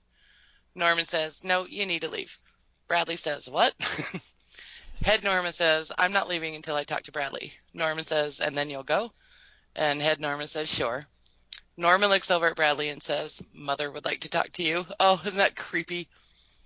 Okay, so right now, well, first thing, if I was Bradley, I would have lost my... Totally! I would have died. I can't imagine how creeped out I'd be. And 2, do you think the Norma stuff was actually being said by Norman, or was it silence and then he'd answer the silence? Oh, I never thought of that. What's creepier? Oh, man. Is that another question for Carrie? Oh, that just gave me the creeps. I think what's creepier is the silence and then his answers. I don't know. I'm going to ask her. Yeah, ask her. That's a good question. Okay, so he looks over at Bradley and says, "Mother would like to talk to you." Bradley says, "What are you talking about?" Norman says, "Pull over," and he grabs the steering wheel. They stop, and he says, "Did you really think you'd be able to lure Norman away from me with that hot little sex kitten routine of yours?" I would have... the best thing in the world they could have done is have Freddie Highmore say, "Oversexed." With the hand gesture, wouldn't that have been awesome? So, oversexed. Well, right here, he is saying, like, Norma's lines. So maybe he was saying them out loud. We just Unless he's, saw like, them as... progressing over the last couple seconds, I don't know. Bradley says, "What are you talking about?" Norman says, "Don't. Bradley, don't try to play me for a fool. I practically invented this routine." Norman gets out of the car, and then we see Head Norma walk to Bradley's door and drag her out of the car, and that freaked me out. Oh my god. Oh, when he turned into Norma. And just the way she ran, it just freaks me out. It was scary. It was scary. Yeah, so Head Norma walks to Bradley's car and drags her out of the car. Bradley yells, "Norman," and starts running, and Head Norma yells, "Shut up, you dumb bitch," and chases her. Bradley falls, and Head Norma gets on top of her and slams her head against a rock several times and says, Basically, while she's slamming, she's like, no one will ever come between me and my son. Then she stops and the camera pans up and it's Norman and he says, Mother, what have you done? Then he says, Mother, and yells, what have you done? And that's a callback to Psycho, right? Isn't that what he says when he sees Marion Crane dead on the floor in the bathroom? Yeah, I think he says like, "Oh mother, oh God, mother, the blood, blood." Yeah. Right? And I think he says, what have you done? Oh really? Mm-hmm. I don't know. So yeah, that was a creepy scene. The whole thing was That was really so awesome. scary. Oh, I just love the way they did it. Oh yeah, when my first watch, when I saw Norman get out of the car and then Head Norma run around it, I like jumped in my seat. And it was reminiscent of all the times Norma's pulled Norman out of the car. Totally. Yeah. It's crazy. Yeah.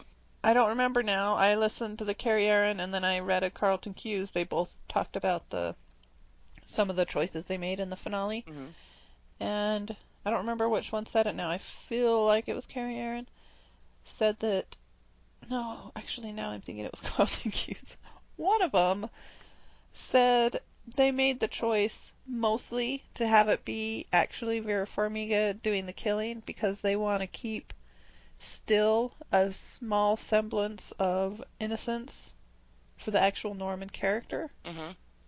So he keeps a little more, not pity, but like empathy. Be a little more sympathetic to the audience still by having us not actually witness him doing the actual killing.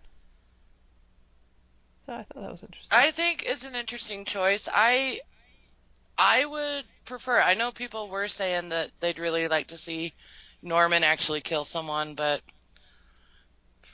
I don't know. I prefer seeing Head Norma do it because that is truer to the Psycho movie. Yeah, I thought it was artistic. I thought it was the better artistic choice. Right. I just thought it was beautiful what they did. The cutting back and forth, it was awesome. Well, and if he remembers this, it's gonna be like a weird secret he has with his mom that she doesn't know they have, which will add some weirdness, Yeah, without him but, like feeling bad that he did it, Yeah, which is, what I think I brought up the question that, when at the end of the last season, when she confesses that she's the one that killed Mm-hmm. Miss Watson, does he remember that conversation? That, and it's like, no, he must not. I don't think he has, but I think he's progressed at this point. I Yes. think he'll remember this conversation. I do too. He's not going to remember that he's the one that killed Bradley. I don't think he'll ever remember that. But I think he will remember that Norma did it, and he's going to think that she did. And it's going to cause... I really am looking forward to... I really think the mother-son relationship is going to be really weird next year. It's going to be super weird because especially the end of last episode and this whole episode, it's like this Norma in his head is the mother he's now accepting. Right. And being comforted by. And so what's his relationship? How is he going to look at the other Norma as some, right now he's a little confused that she's the same person, but I think there's going to be this is what I've talked about for a little while now. Real Norma's going to be an imposter that he's going to have to get rid of. Right. And I think that's how it's going to progress. What's going to be a really cool scene is when she changes the sheets and finds that blue dress and real Norma puts it on. Ooh. She's like, oh, I've been looking for that. Yeah, it's like, oh, must have gotten messed up in his sheets when I did the laundry. And, like you find that occasional sock in your sheets. You're like, right. Wasn't there a time on the podcast when Rob found a sock in his shirt and he had to show it? Yes. She'll find that dress, and her married will just go. Oh, totally will, because it wouldn't be creepy to see her dress mattress of your teenage. It's like, Most teenage sons just put porn under. yeah, I was gonna say, instead of a pile of Playboys, which would be totally normal, there's like her dress. Her dress. Shush. It's not weird. It's not weird. But that would be really cool if that happens. If real Norma ends up wearing that dress, he'll have no idea what's going on. It'd be a lot of fun. Do you think he kept the money in the jewelry? Or do you think that's in the trunk with her? Yeah, I don't know. That crossed my mind. That he might have a little stash now. But it seems more plausible that he just left it. Right, because, I mean, they just don't seem interested in money and stuff. Nah. So, but I was like, that's pretty convenient. That's almost the exact same amount that Dylan basically owes Chick. Interesting. Yeah. But that would be interesting if they do discover the car and Bradley's body is in there with the stolen jewelry, because she would recognize the watches and stuff. Yeah. Interesting. Huh. Okay, cool. And they'll be like, what happened here? And Romero would be like, shh. Here's what happened.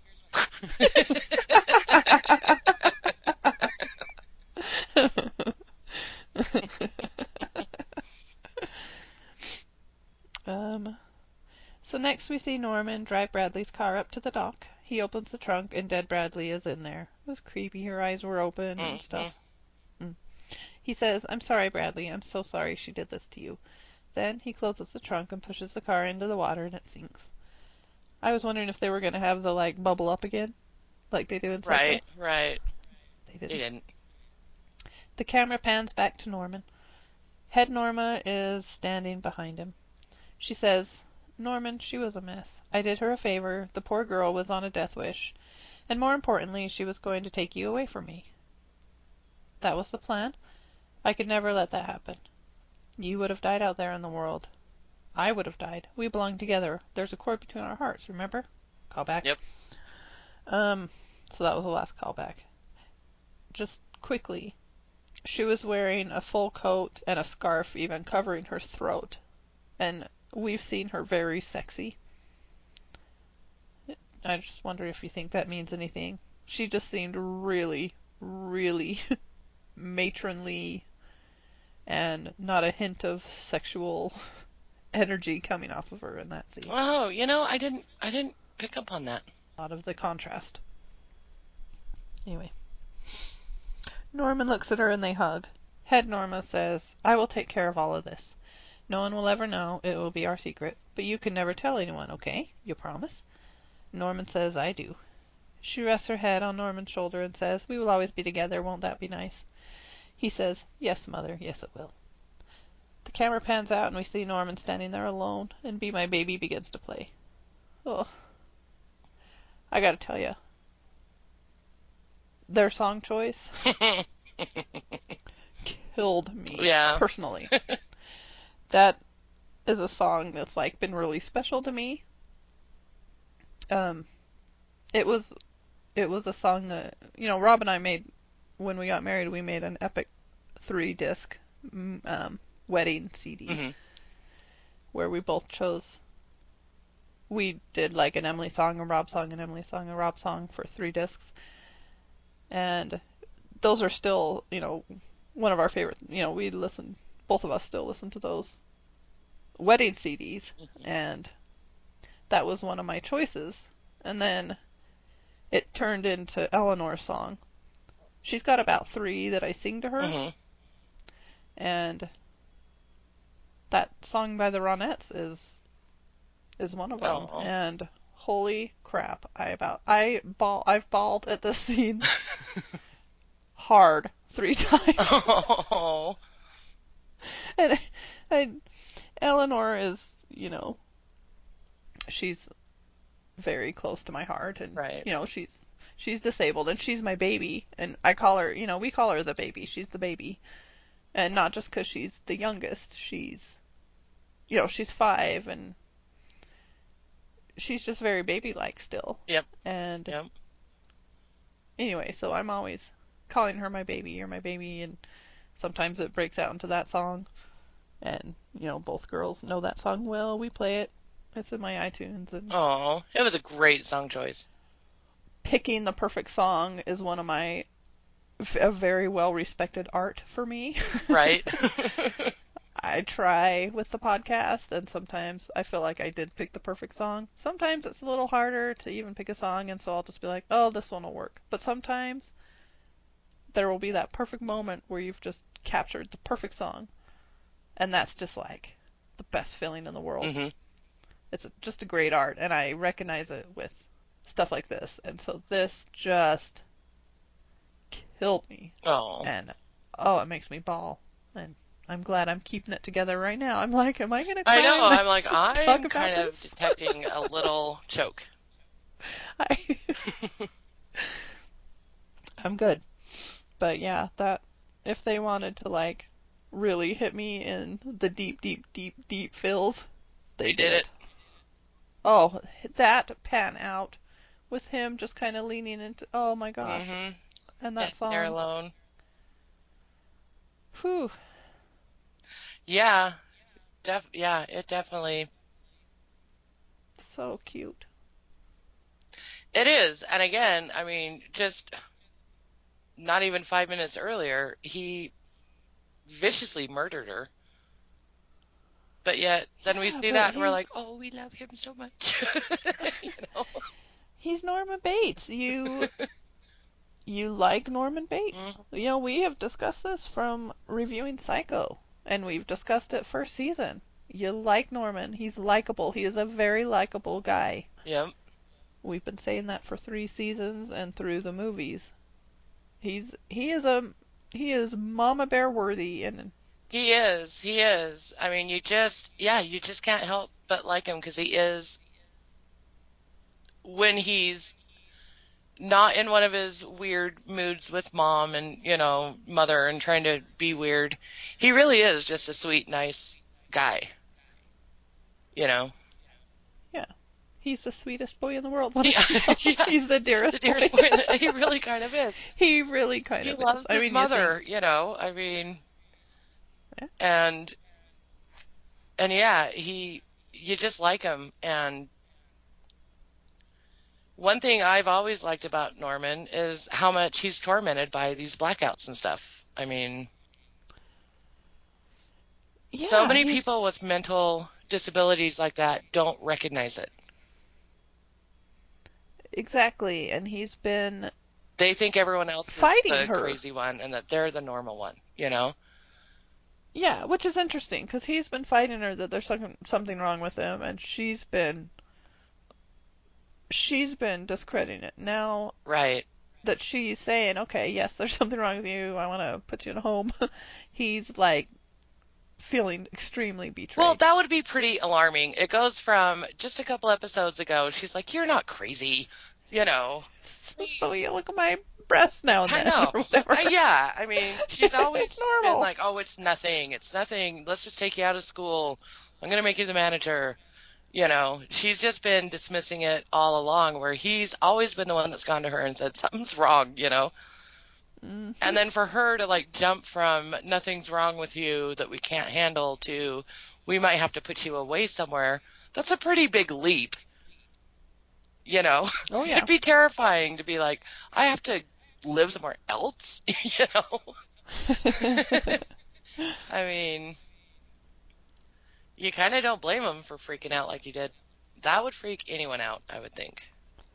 If there hadn't been little baby steps taken before. There was no, I mean, yeah, she had that boring professor talk to him, but, Well, she handled it in a Norma fashion. She did. It was not the right way, but she often makes the wrong choice. I was pleased that the season 3 ended almost with Yes, Mother. I may or not have made a screenshot with the subtitles and I'm making that the picture of this podcast. Nice. When he added that, yes, it will, I was like, no! I know, I did the same thing. I did the Norman.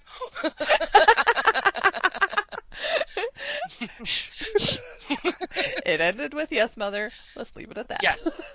And although it had 0% chance that it had anything to do with us, I still liked it a lot. Yep. Yep. So, What an awesome finale. it was. I'm very satisfied with the finale because I'm cool it didn't leave on a cliffhanger, you know? Yeah, this show, I love the way they end these seasons. They're doing that. They're wrapping up, but making it interesting and Mm-hmm. leaving us wanting more, but not like, I have to wait, you know? Right. It's not. It's great. It's not everyone in a train car at Terminus, you know, where it's like, what? So I appreciate it when they don't do the cliffhangers. I really do. I do too. I think they do it right. Because there's enough that's going to keep us kind of thinking about it for the next few months. Like, you know, how's the Chick and Caleb and Dylan thing going to play out? Because you know that's not going to just go away. Yep. You know, is anyone going to know that Bradley died? Okay, so I had mentioned earlier that there was twice when I was kind of scared for Dylan's life. One was him going down in the basement. Uh-huh. And then the second one was when Norma is like, we need to go find him. I kind of thought they were going to find him, and I don't know, I just thought that was going to end up bad. Wait, we need to find him? What are you talking about? When Norma and Dylan are in the basement, and he's like, no, Bradley's alive. And Norma's like, oh, you mean he could actually be running away with her? And Dylan's like, it's possible, you know, and she's like they'd show up at the wrong place at the wrong time and Yeah. Dylan would get killed? Yes. I I was like, oh, don't go after him. Let him kill Bradley. That's all fine and good. We all know it's going to happen and it needs to happen. Emily needs to follow her on Twitter. Yeah, exactly. And I was hoping in the scene where after Norma locks Norman in the basement and then she goes and looks out the living room window. I mean, she obviously looked out because she heard like Dylan pull up or something. I was really hoping that we'd see like Romero on the backhoe, like burying the pit. He's like, nothing to see here.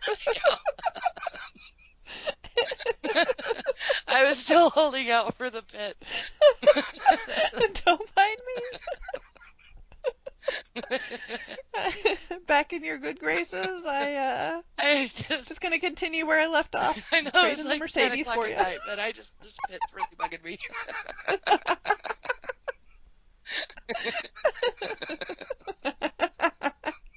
Don't come out. Nothing to see here. So, Oh, that's funny. but yep, it was awesome. So yeah, I loved it. I loved it too. What do you rank it? I'm giving it 9 out of 10. Mm-hmm. I haven't thought of what I'd give it 9 out of 10 of, though. So just 9 out of 10.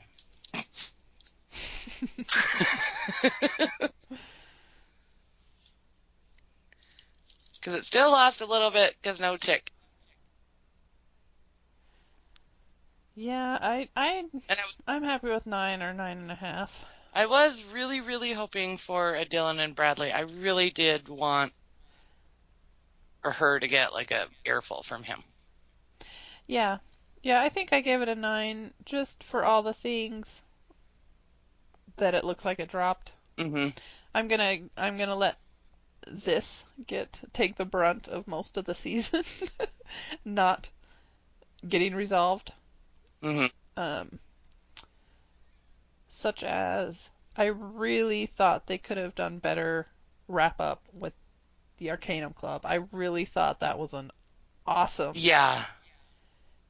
thing they introduced that died. Yes. I guess it served the purpose for what they wanted it to, but I am really disappointed I agree. that we didn't get more about it. Yeah. And a few plot things that didn't get resolved. It loses no points for the Romero stuff. It's good there. Yep. Very satisfied. Yeah. Well, hey, 9 out of 10. let's have a little of those points. The 9 out of 10 taken off for no Eric this season. That's for you, Carrie. We'll do 9 out of 10 new sets of lungs for Emma. Aw. Sounds good. Do you have a what the bip? You know, I tried so hard to find a what the bit moment and I couldn't. It's like what the bit free to me. I'm just going to what the bip the whole scene with Norman, Head Norma, and Bradley. Just like how much it actually scared me.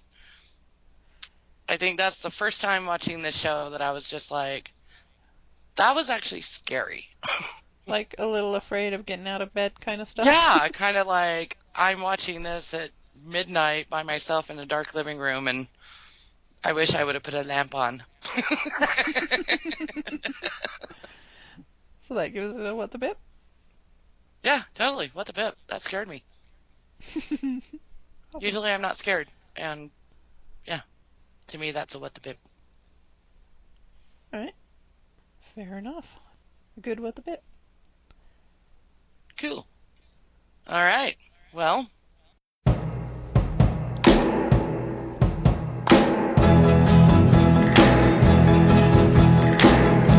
The night we met, I knew I needed you so. And if I had the chance, I'd never let you go. So won't you say you love me? I'll make you so proud of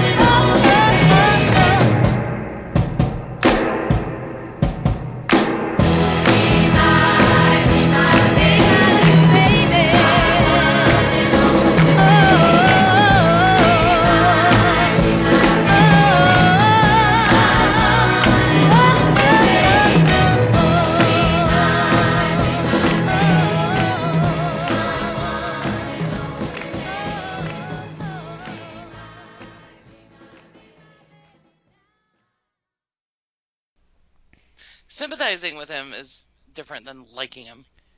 Yeah, I never liked him. Yeah. But, yeah, don't laugh at my next sentence.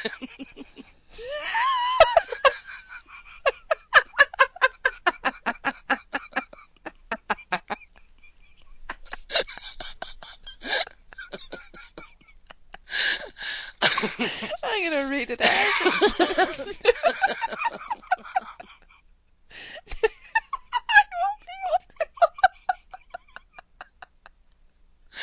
I don't know. The W's right above the S. My fingernail is long.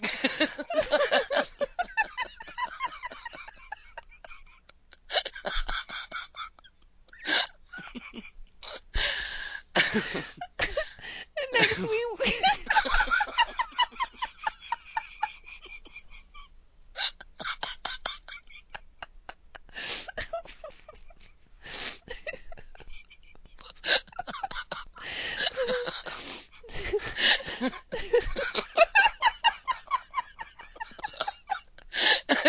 It's only funny because it says we. next we Emma. I got it out. And that was we W-E W-E. So next we Emma in her room. All right, it's supposed to say C, okay? Oh, okay.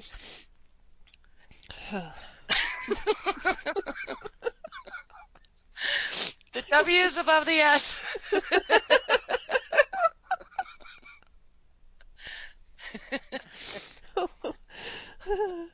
That wouldn't be as funny if I hadn't have had all the mistakes my last time I read it.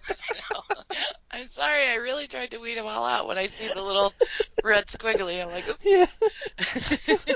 We's really a word.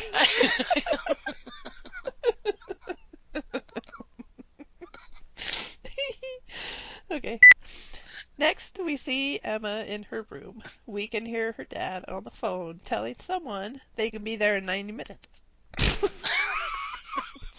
so hard not to laugh.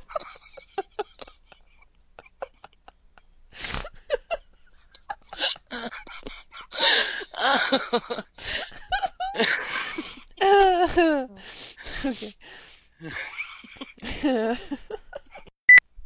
He says, I understand, and we'll make sure she does too. Emma walks in the room.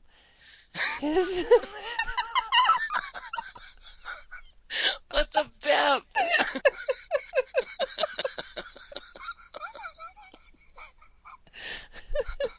Did she wee in there too? I know. And wheeze him on the phone.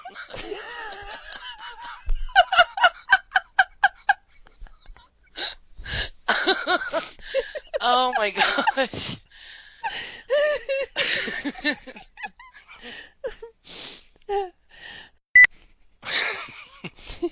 Never gonna have to be able to write C again without giggles. Oh man. Oh. Crap.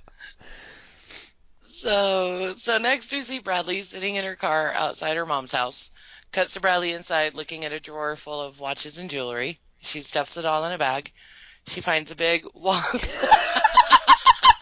My God. You know, we discussed last time. Was it last time? Did he F up or not? Whoa. You're the one that did it.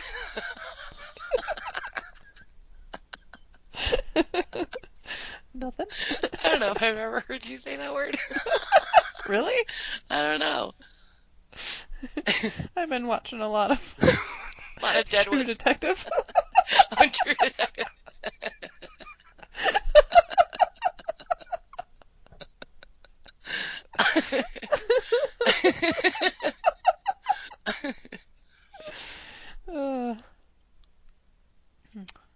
Where was I? It was one of those moments you kind of reflect. Oh, yeah.